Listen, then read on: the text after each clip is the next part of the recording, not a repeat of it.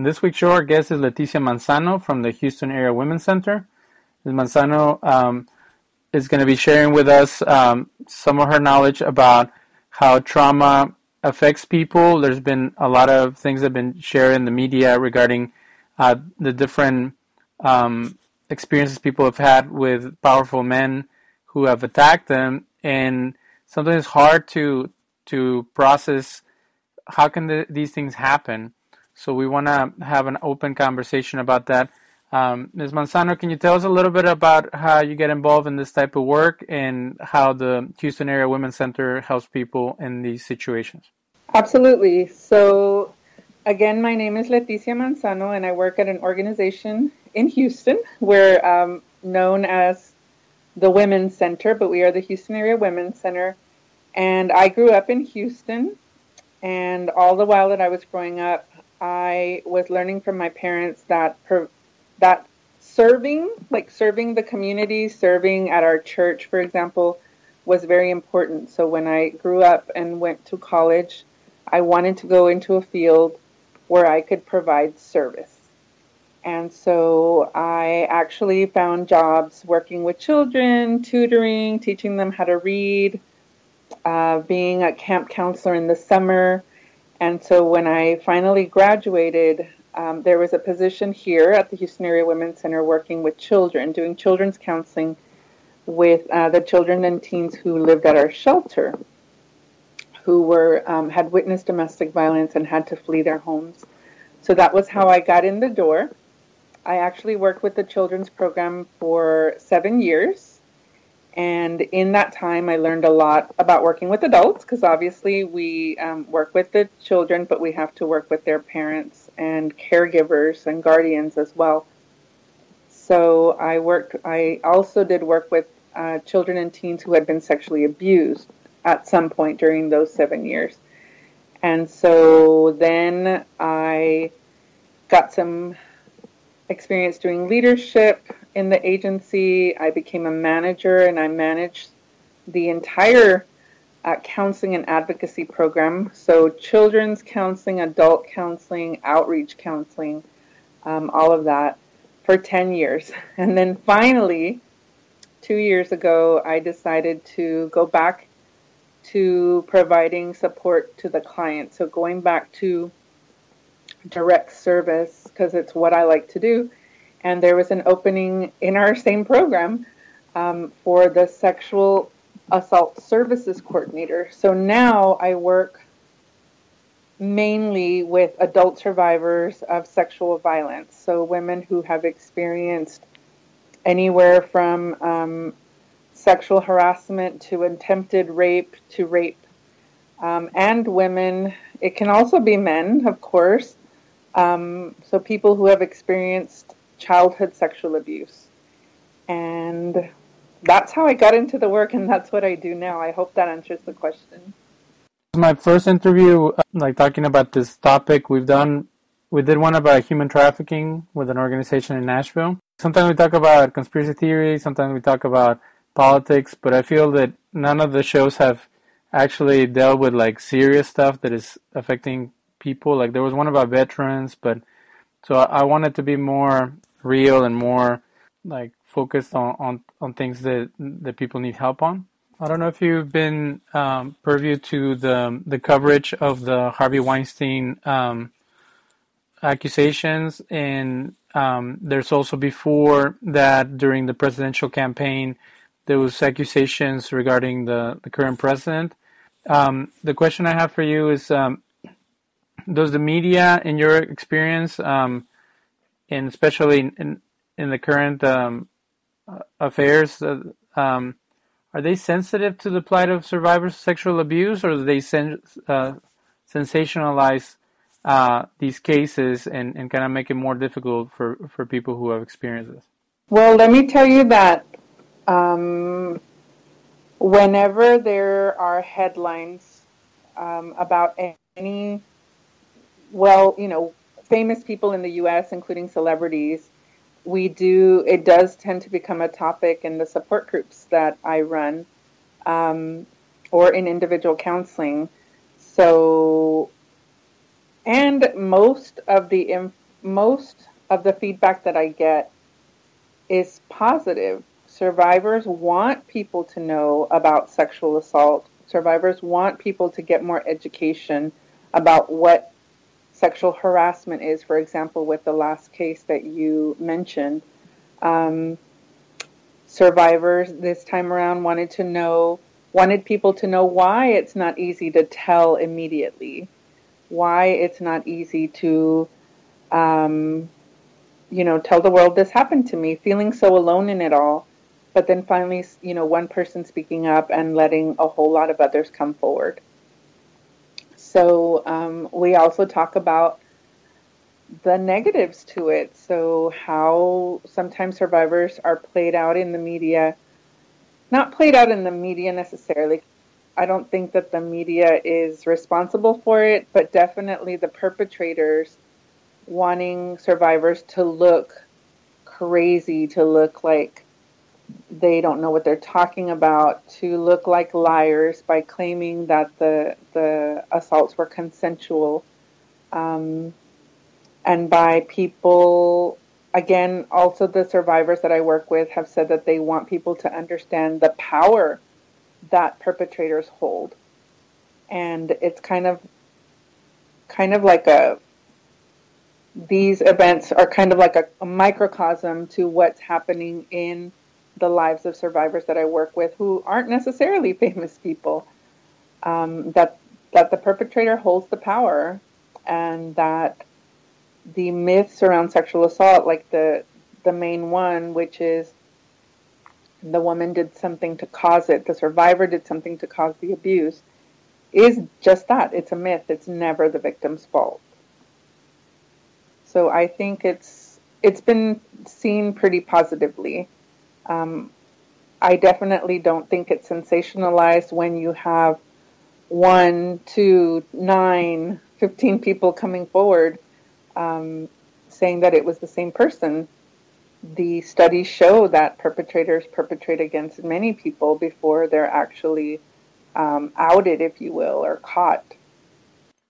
Well, the issue of sensationalizing it is kind of not being sensitive, like being very graphic or being very flippant about people's pain. Like I know in movies, sometimes they depict a rape or they depict abuse, and this is strange how, I don't know if they're trying to romanticize it or they're trying to make it artistic or something. So I wonder if that people have been triggered or have been hurt by seeing people talk about abuse as just like anything else, or like they'll do a story on abuse and then they'll move on to the weather.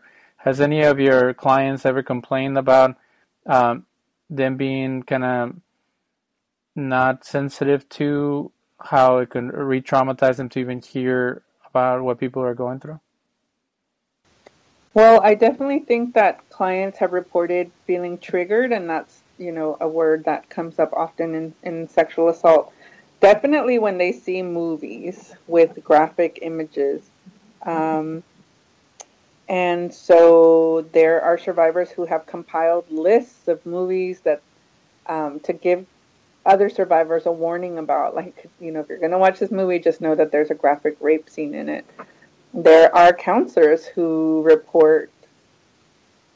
reported to me, like, there's a certain show on television that has a graphic rape scene that they will not watch because it's going to trigger them, even though they may not necessarily have experienced sexual assault themselves, but in working with clients, they experience secondary trauma. I think everyone who does understand the reality of sexual assault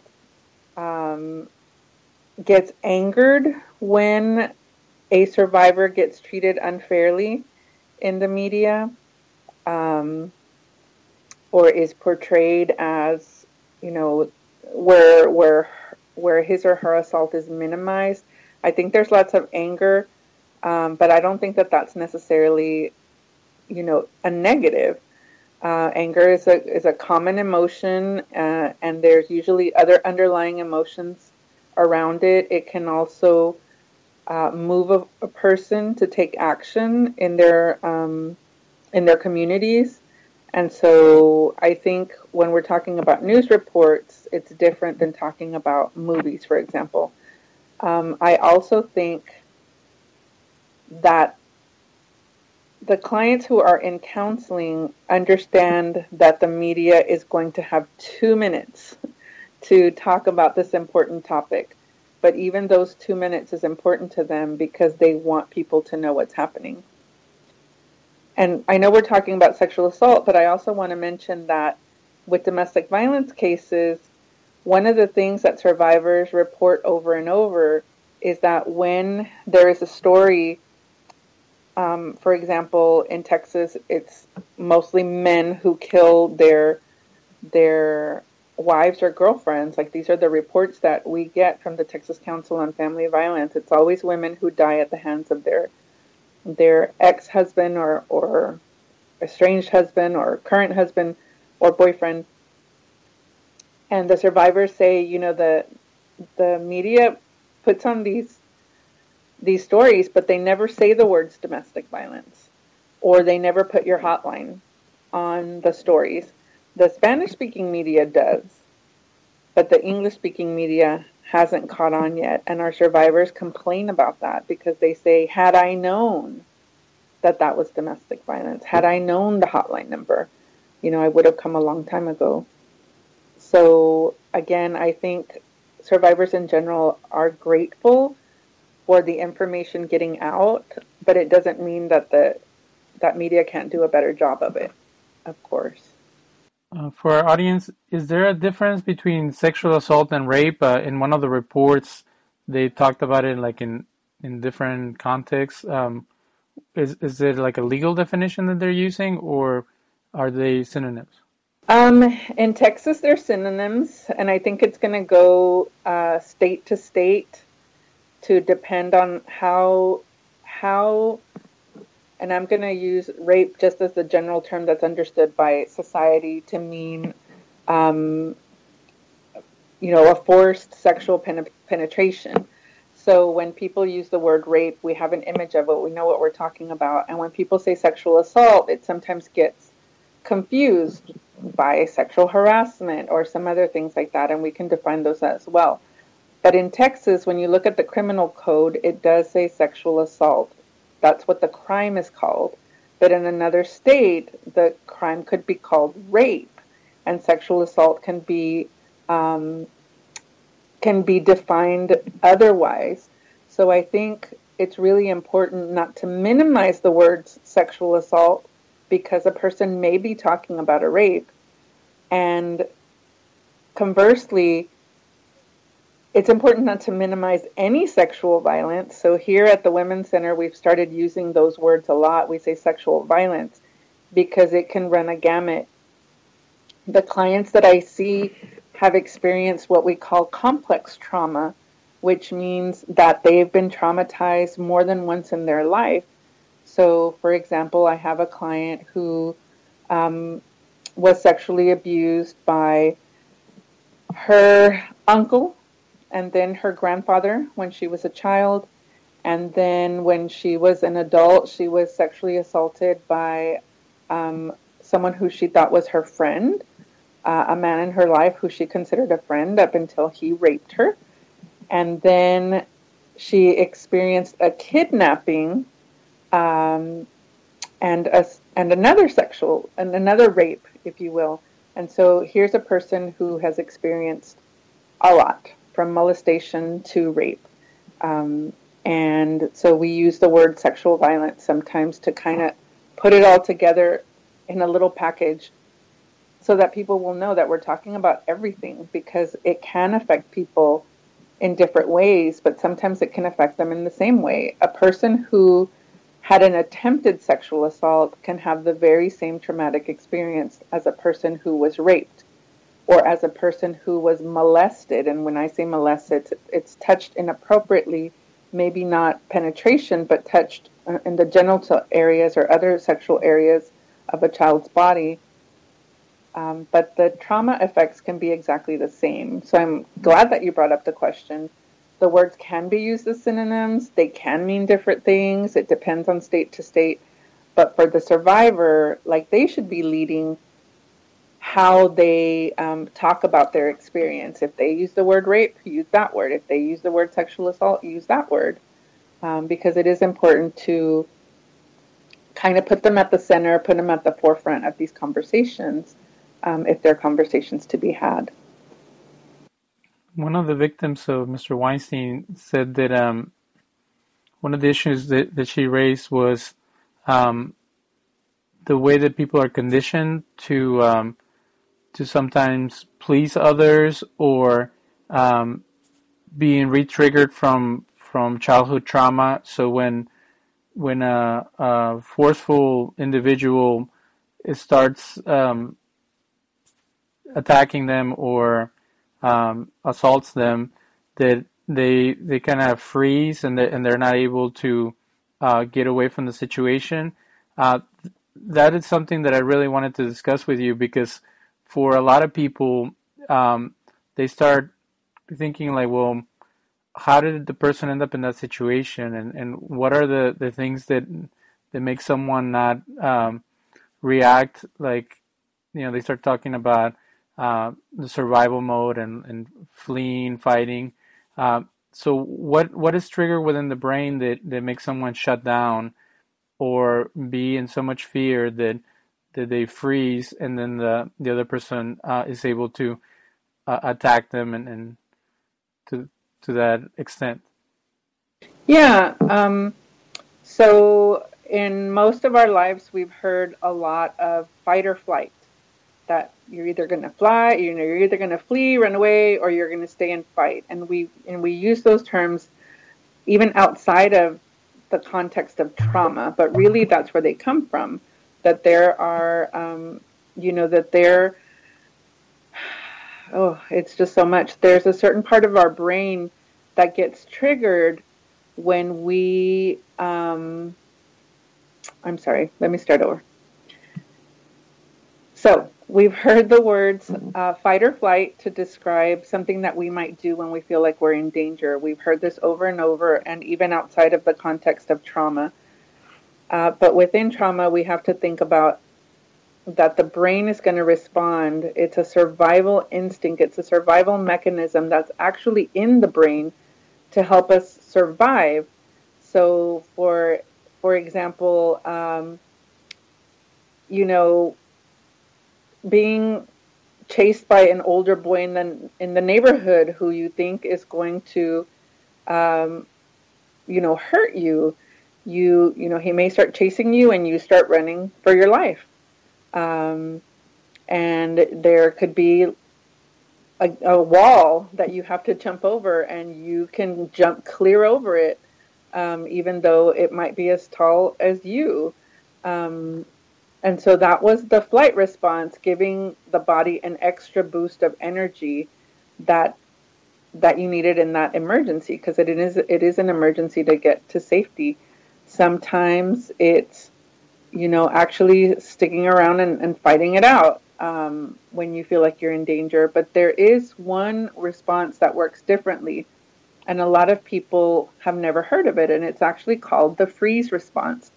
When we're overwhelmed by an attacker and we think that there is no hope of surviving, we tend to freeze.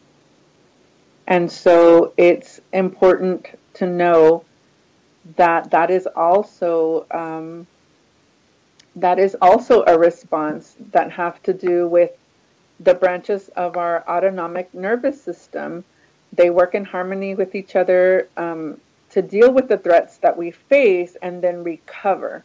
And so, this nervous system is a network of fibers that extends throughout our body, connecting the brain with organs and muscle groups in order to coordinate the response that we're going to have. So it's not, and actually the thinking part of your brain, the logical part of your brain that makes decisions, shuts down at that moment. So you're not even in charge of making the decision. Your brain is making the decision in that moment to get you out of the danger. So many times a person, when they feel like there's no hope, I can't get out of this, the body tends to just shut down and freeze to get through it. And the reason that that might happen, I can't speak for the survivor in the Weinstein case because I'm not aware of that survivor, nor can I speak to the case itself. I'm not privy to all the information. I can definitely say that there are survivors who experience that freeze response very early in childhood. That's the way that their brain just responded to it. And so throughout adulthood even, they will have the same response in many other situations. So we really, really should know that telling a survivor something like, well, why didn't you just fight back? Why didn't you just say no? Number one, that's not helpful because it's blaming the victim again. And leaving the perpetrator's actions outside of any kind of accountability for them doing something wrong. Saying that the victim did something wrong is victim blaming. But then second, it really doesn't speak to that part of the brain that may not even let the person say no or run away or fight. That person just froze. So I think, it's absolutely right that these kinds of stories, again, bring up important topics of conversation for us to talk about so that people can have a better understanding of why it happened that way. And again, to have more compassion for the survivors and to believe them and to not question so much what their actions were at the time, but to really question the perpetrator's actions. I think that as a society, we wash our hands of the problem of violence against women and children and men by blaming the victim because it's so hard to hold the perpetrator accountable that we don't even want to try. It's almost unconscious that we put the blame on the victim because it's so hard to blame the perpetrator and hold, that person in power accountable. It's so much easier to just say, she must be lying, she must have done something to deserve it, than to say, hey, wait a minute, this guy did this thing that's terrible, and how can we get him to stop? Because the only person who can prevent sexual violence from happening is the perpetrator. But unfortunately, society just tends to kind of go with the myths that have been created by the perpetrator themselves to get us to look another way. In a related question, Mayim Bialik, the star of the hit TV show The Big Bang Theory, and Blossom, got in trouble for discussing how women's liberation does not mean that the culture has changed. She was accused of victim blaming, as she mentioned, the way women are exploited by their looks in the media kind of creates a culture of I guess she was saying that the people that men feel entitled to them because they're portraying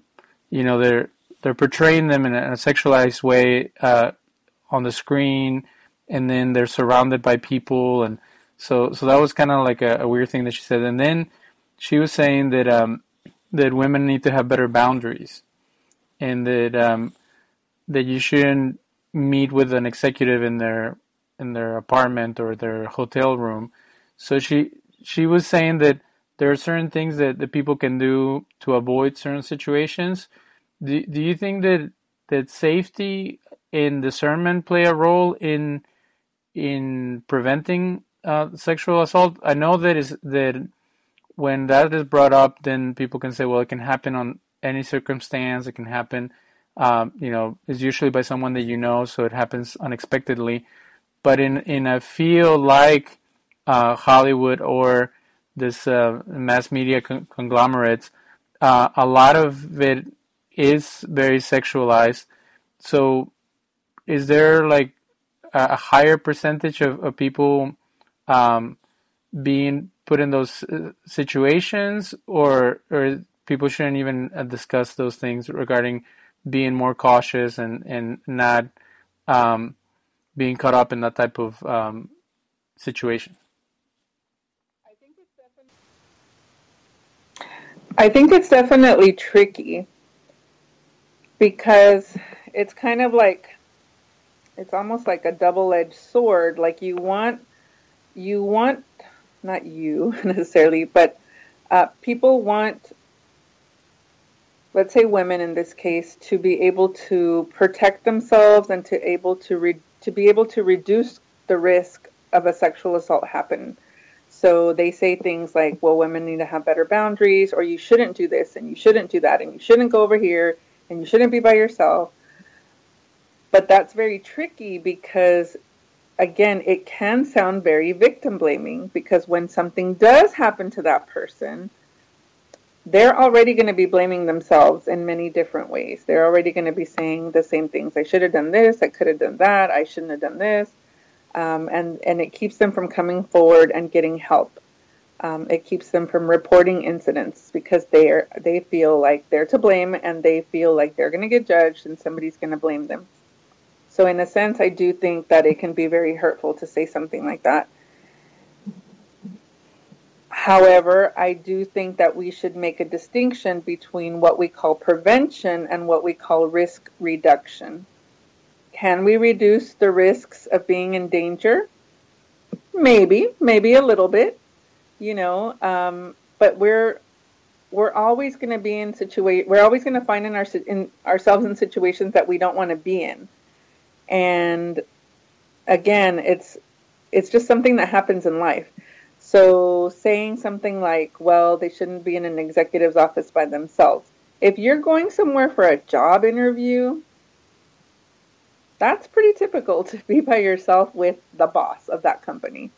Or even if you already work there and your boss calls you to his office, you don't take your friend with you. Like, it's pretty common practice to do that. So I think that, that advice is not so helpful. Can we tell women, take some self-defense classes, walk together in groups across campus? Yes, we can say that, but it doesn't mean that 100% of the time women will have control over that. So I'll give you an example that I've been thinking about all day, actually, and I thought about it in two different ways. But yesterday, I helped my best friend move into his new house, and he needed to pick up his washer and dryer at the same time that the cable company was going to come out and put in his internet and so on and so forth. And he works from home over the computer, so he really needed that done. And he really needed to go pick up the washer and dryer that he had just purchased from, a used one. So he needed to go show up before they sold it to somebody else. So he said, would you mind staying here while the cable guy gets here? And I didn't even think about it. I was like, sure, no problem. And he's like, I should be back by 4:30, what have you. And while, the guy's doing his work, didn't think a thing of it. And then I'm thinking to myself, here's an example that I give to clients. The only reason I didn't get raped by this man, the cable man who's in the house with me by ourselves, is because he's not a rapist. So people who get raped have the bad luck of being around people who are rapists. So that's, again, putting the accountability back on the perpetrator and taking it away from the victim. Can we talk about risk reduction? Sure, let's talk about it. But the bigger picture is, let's talk to usually men and boys who are the most common perpetrators of sexual assault. Let's talk to them about how it's not your right to touch somebody's genitals. It is not your right because you're their boss, or because you're rich, or because you're funny, or whatever you think gives you the right. It is not okay.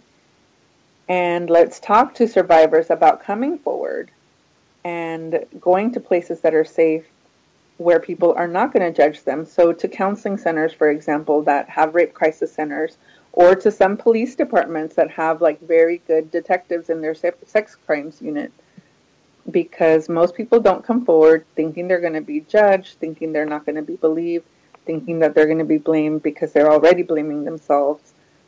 So it is really important to be careful and not give victim blaming messages, because that's going to keep the cycle also going of people not coming forward. So this actress that you mentioned, again, I haven't heard her commentary, but just based on what you said, it just doesn't seem like the most helpful commentary. A movie director, Kevin Smith, speaks of Harvey Weinstein as like a father figure. And there was the case with Bill Cosby, and a lot of people wonder, like, why are these powerful men who usually they can use their fame and their power just to seduce people or to be with as many people as they want?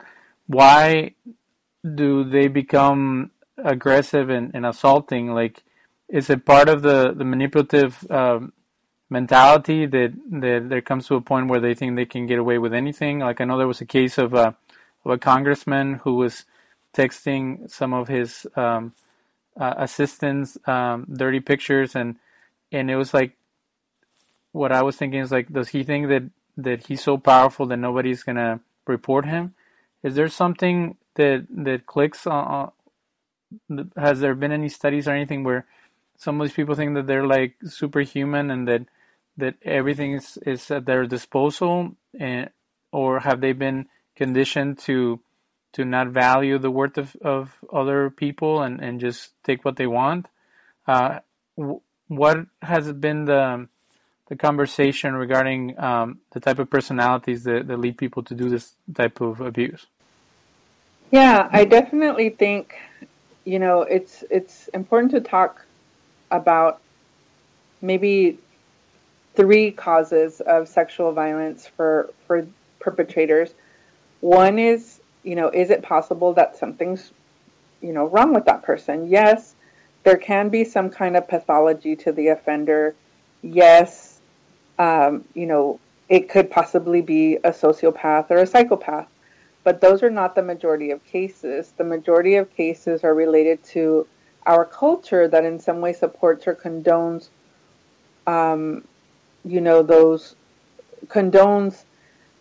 violent messages and violent sexual behavior. And so some people will throw around the term rape culture to talk about how, again, women and children are, we see exploitative messages about them, that we begin to see people as objects instead of as human beings, that the status of women and children in our culture is lower than men. I think that for powerful people, it's the assumption of other people, whether, again, mostly women, but some men, are just available to them sexually. They've gotten this message that they have a sense of entitlement. And so that's also an example of rape culture. So, it could be the individual pathology of the offender. It could be that they were brought up in a society that tells them it's okay that they get what they want by any means that they want to get it. I also have to say that rape is not violent sex. So when a powerful person wants sex, they can get sex from a number of consensual people. It's not very difficult to have consensual sex. You can even buy sex. But rape is it's violence that's sexualized. So they are looking for that feeling of power and control, and with the assumption that they are entitled to always have power and control, even when a victim says, no, I don't want this. So that's another reason, that could cause the sexual violence in these types of cases to happen. So it's impossible to agree on a single source for the cause of sexual violence, but it's such a multidimensional issue that requires, responses on all fronts. It needs to be researched more. It needs to be talked about with survivors. We need to learn more about these possible pathologies, if you will. So it's very, very, again, it's very useful to just talk about, what could be the causes, what is driving men to do this. And it's the same with men who don't have like a high status in our society. So, you know, laymen, if you will, not just famous men, also could be experiencing pathology or just being brought up in a rape culture. So it's the same reasons, power and control or some kind of mental disorder or illness, which again, those are the least amount of cases. It's mostly this sense of objectifying other people, turning them into objects for our use, or also just the assumption that they're entitled to the sexuality of women at any time. Well, and thank you for that definition. I think for me it's been the most helpful because when I went through the training in your organization and someone mentioned that the rape wasn't about sex, it was about power, or control. They said it's not about sex, it's about control. And I'm like, there's a lot of ways you can control someone. There's a lot of ways you can even victimize or bind, like hold someone in bondage.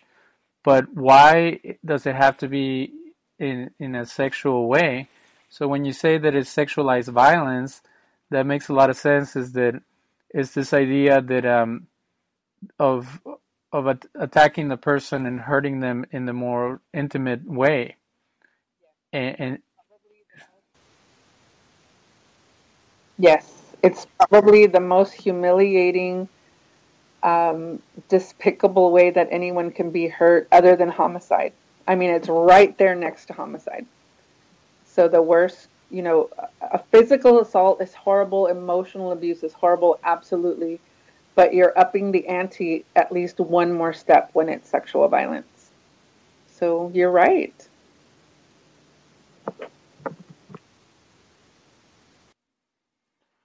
well, something that stayed with me was during the Michael Jackson controversy or accusations. One of his best friends, Corey Feldman, was interviewed, and he said that he had never experienced any type of even hints of abuse from Michael Jackson, but that he had been abused by different producers, directors, and agents from Hollywood. And he even gave the names of all the people to the police in Hollywood, and he was frustrated that they didn't do anything with the information.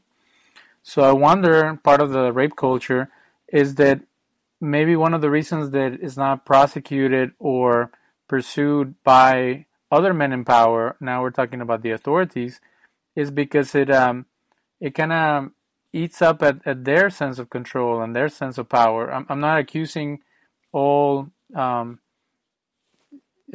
people who work in the criminal field and stuff like that. I'm not accusing the authorities of all partaking of that, but there is a sense of men being scared that once everything is out in the open, that everybody's sins are going to be held uh, into account. So maybe there's like a good old boy network of kind of men protecting men or men dismissing accusations towards men because they don't want to look at themselves and their own issues with violence and inappropriate sexual behavior. Yeah, I think this is like a very deep conversation about, you know, what we consider the patriarchy. And many times I do say men, and I am not saying that women cannot sexually abuse men. I've heard on the media lots of cases of adult women sexually abusing, you know, children. I've heard in my own cases here at the Women's Center, some women sexually abusing girls. Um, but we do, here at the Women's Center, we do look at the big picture of society and societal values. And again, going with this word patriarchy, it's this, again, how our culture, how people in power in our culture tend to want to maintain their power and sometimes use oppressive tactics to do it. So whether it's, you know, men's power over women and children, or adults' power over children, or rich people's power over people who are not as rich or who are poor, so on and so forth. And so that shows up in any system, including the criminal justice system. So if you have police officers who are not trained and who don't believe, or who don't even push that investigation forward, um, who, it's the one crime where the victim she has the burden of proof in many ways, um, when in other cases you wouldn't get asked the same questions. Like if I were to say, hey, somebody broke into my car and took it, people wouldn't ask me, well, what were you doing there to begin with? Or, what does your car look like? Well, you should know that red cars. But with sexual assault, we start asking these crazy questions like, what were you wearing and what time was it and what were you doing there and were you drinking? Because again, it's a way to put the blame on the victim and to wash our hands of it and say, well, I'm not going to let this go any further. We've heard cases of police officers who are the rapists, police officers who have sexually assaulted people that are in custody, or have told them, if you have sex with me, I will not arrest you. And then, fortunately, the women, some women have come forward, and then there will be video somewhere that shows that it happened. So, police officers are part of our society. Yes, they can be just as patriarchal. Yes, they can watch each other's backs. Again, I'm not saying every police officer. I've worked with some really good police officers here in Houston, but I've also heard my clients have like a woman police officer ask them crazy questions or not believe them. One of my clients told me that when she went to make the police report about a guy who she thought was a friend who sexually assaulted her, the police officer, who was a woman in this case, said, well, are you sure that you didn't just have sex with him and you didn't like it? So now you're calling it a rape? I'm like, that doesn't even make any sense. But that's what she said to her. And so again, yes, what can keep people from coming forward is the stories that they hear of not being believed by police officers.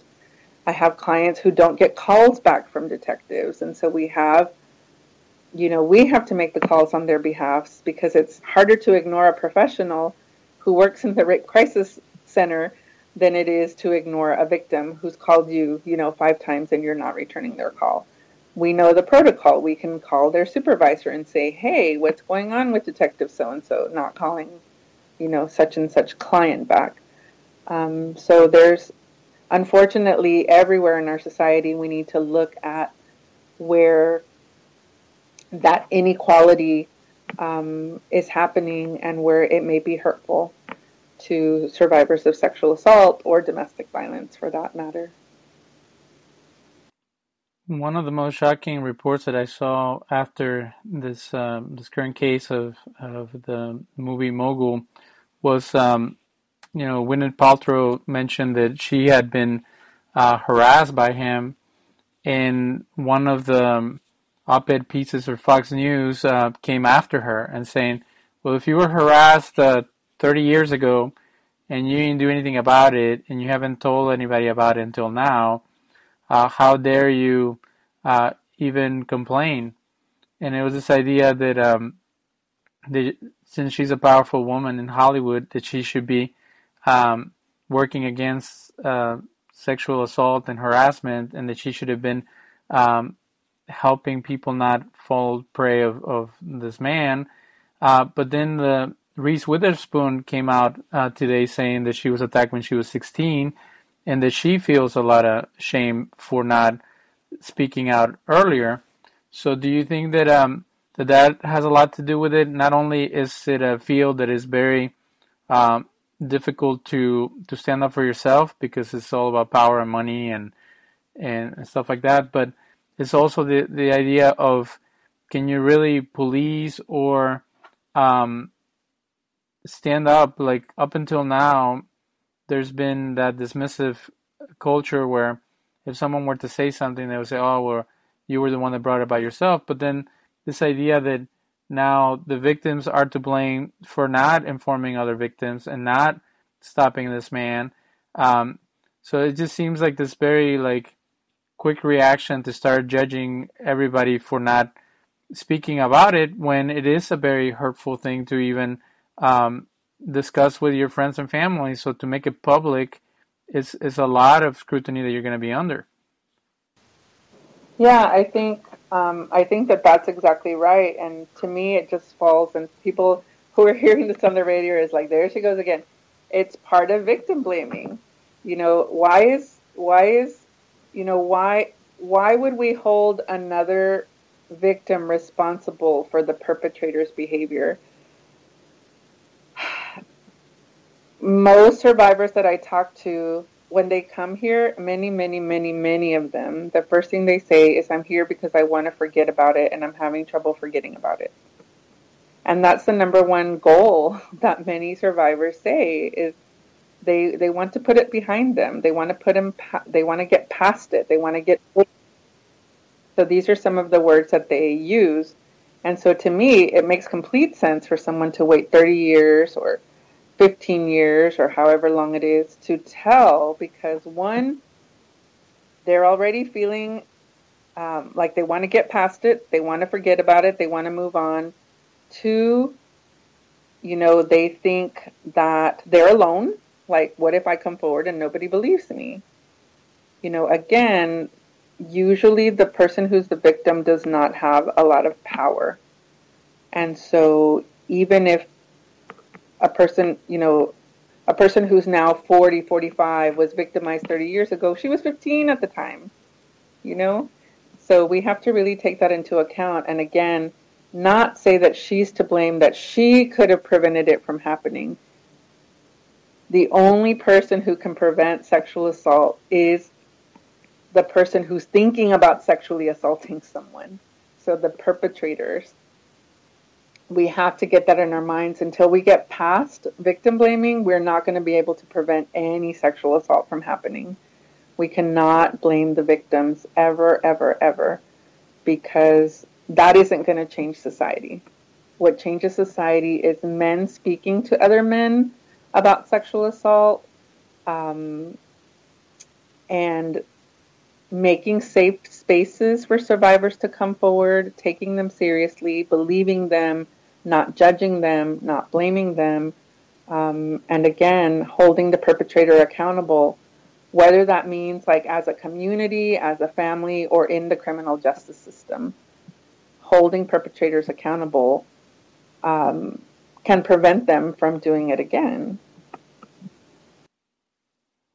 Well, in the last few minutes, let's talk about that. Is there programs for men? Because it's just one of my friends wants to try to start a ministry or a program to help Johns, like men that go to strip clubs or to participate in prostitution, and it was kind of like almost impossible to get it off the ground.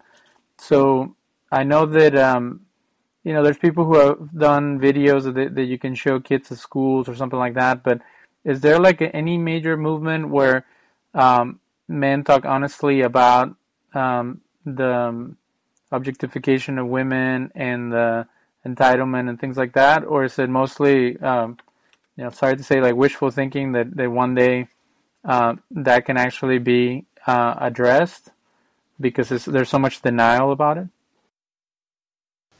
Yeah, no, I'm so glad you brought that up. I think it's so important to make it safe spaces for men who are not violent to be able to talk about these issues and to be able to learn how to talk to other men and young boys, high school students, middle school students, about violence in the world, including bullying, sexual harassment, date rape, so on and so forth.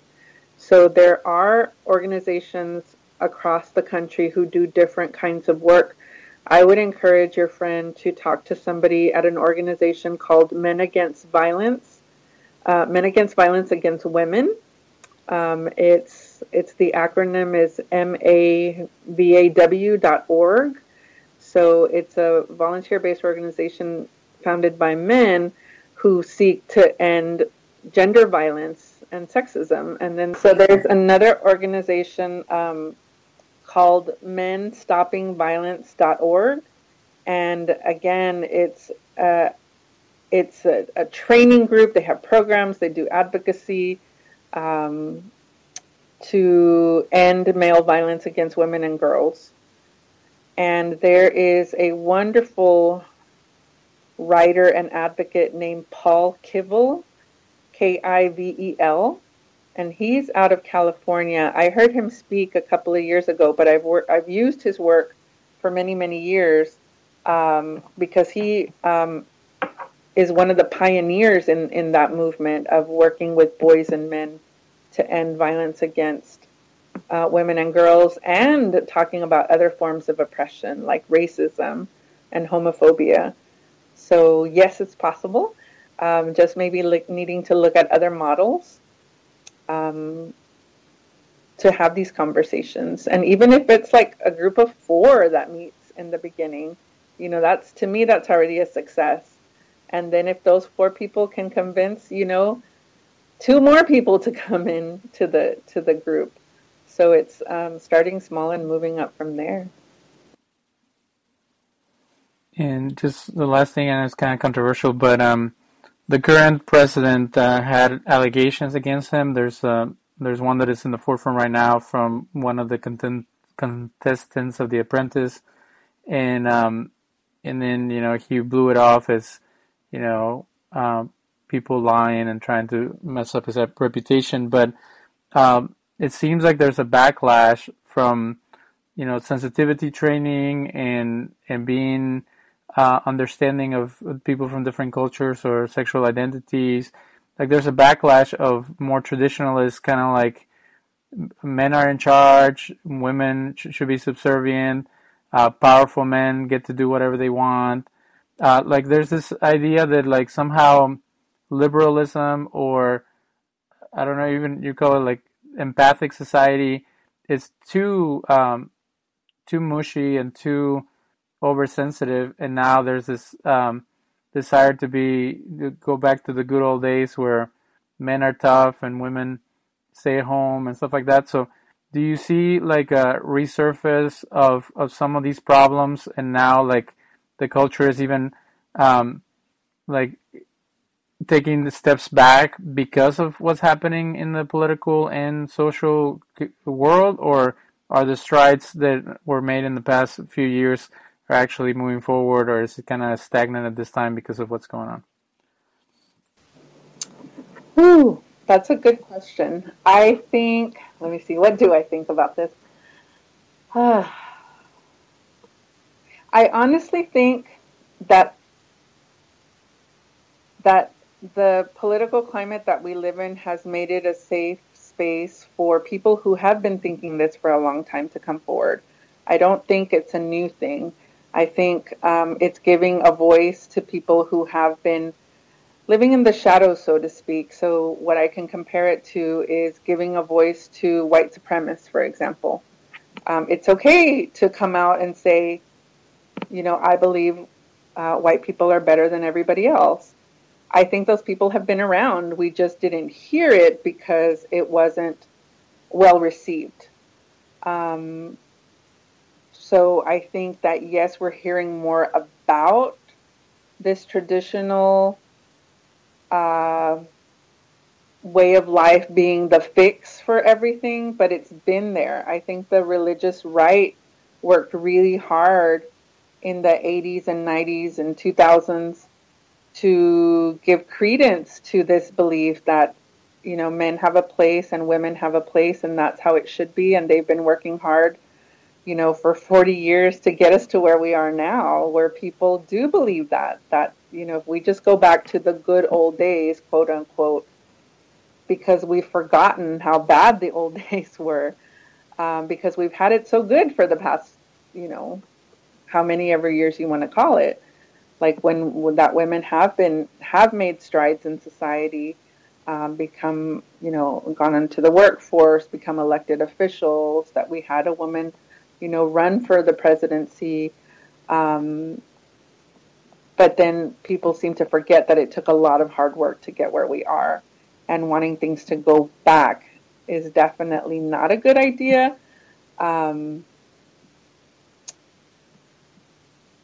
so I guess the last thing I'd like to say about that is that people who believe in feminism and who really understand what that means know that it's the eradication of the oppression of any person.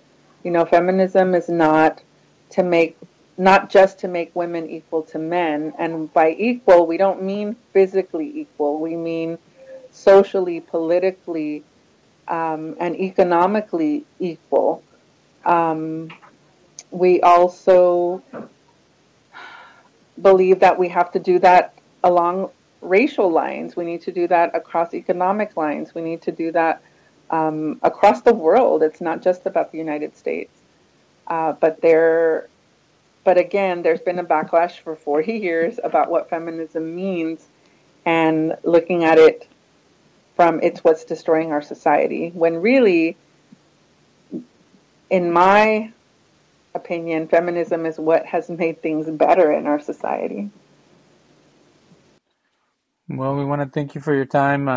Hopefully things get better, and we won't need you to come back on the show, but we always have people come back on the show because of what's going on. So we think it's very important for people to become informed of these type of issues. It is difficult to discuss it, and I also want to say that we try to be as sensitive as we can with people who have experienced the type of abuse. But like you said, it's rewarding to know that talking about it gives people hope, and it gives them the ability to feel that it is being addressed and that there are people who care. So I want to thank you for your work in the community of Houston, and we'll have a link on our website for resources in the Nashville area as well.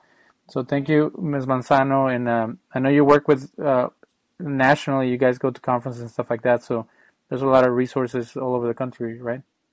There are, and there's also a national sexual assault hotline. So I would love for you to put that link there too, in case people are listening to you online somewhere else. There's a national sexual assault hotline to connect you to the Rape Crisis Center in your area. 1-800-656-4673.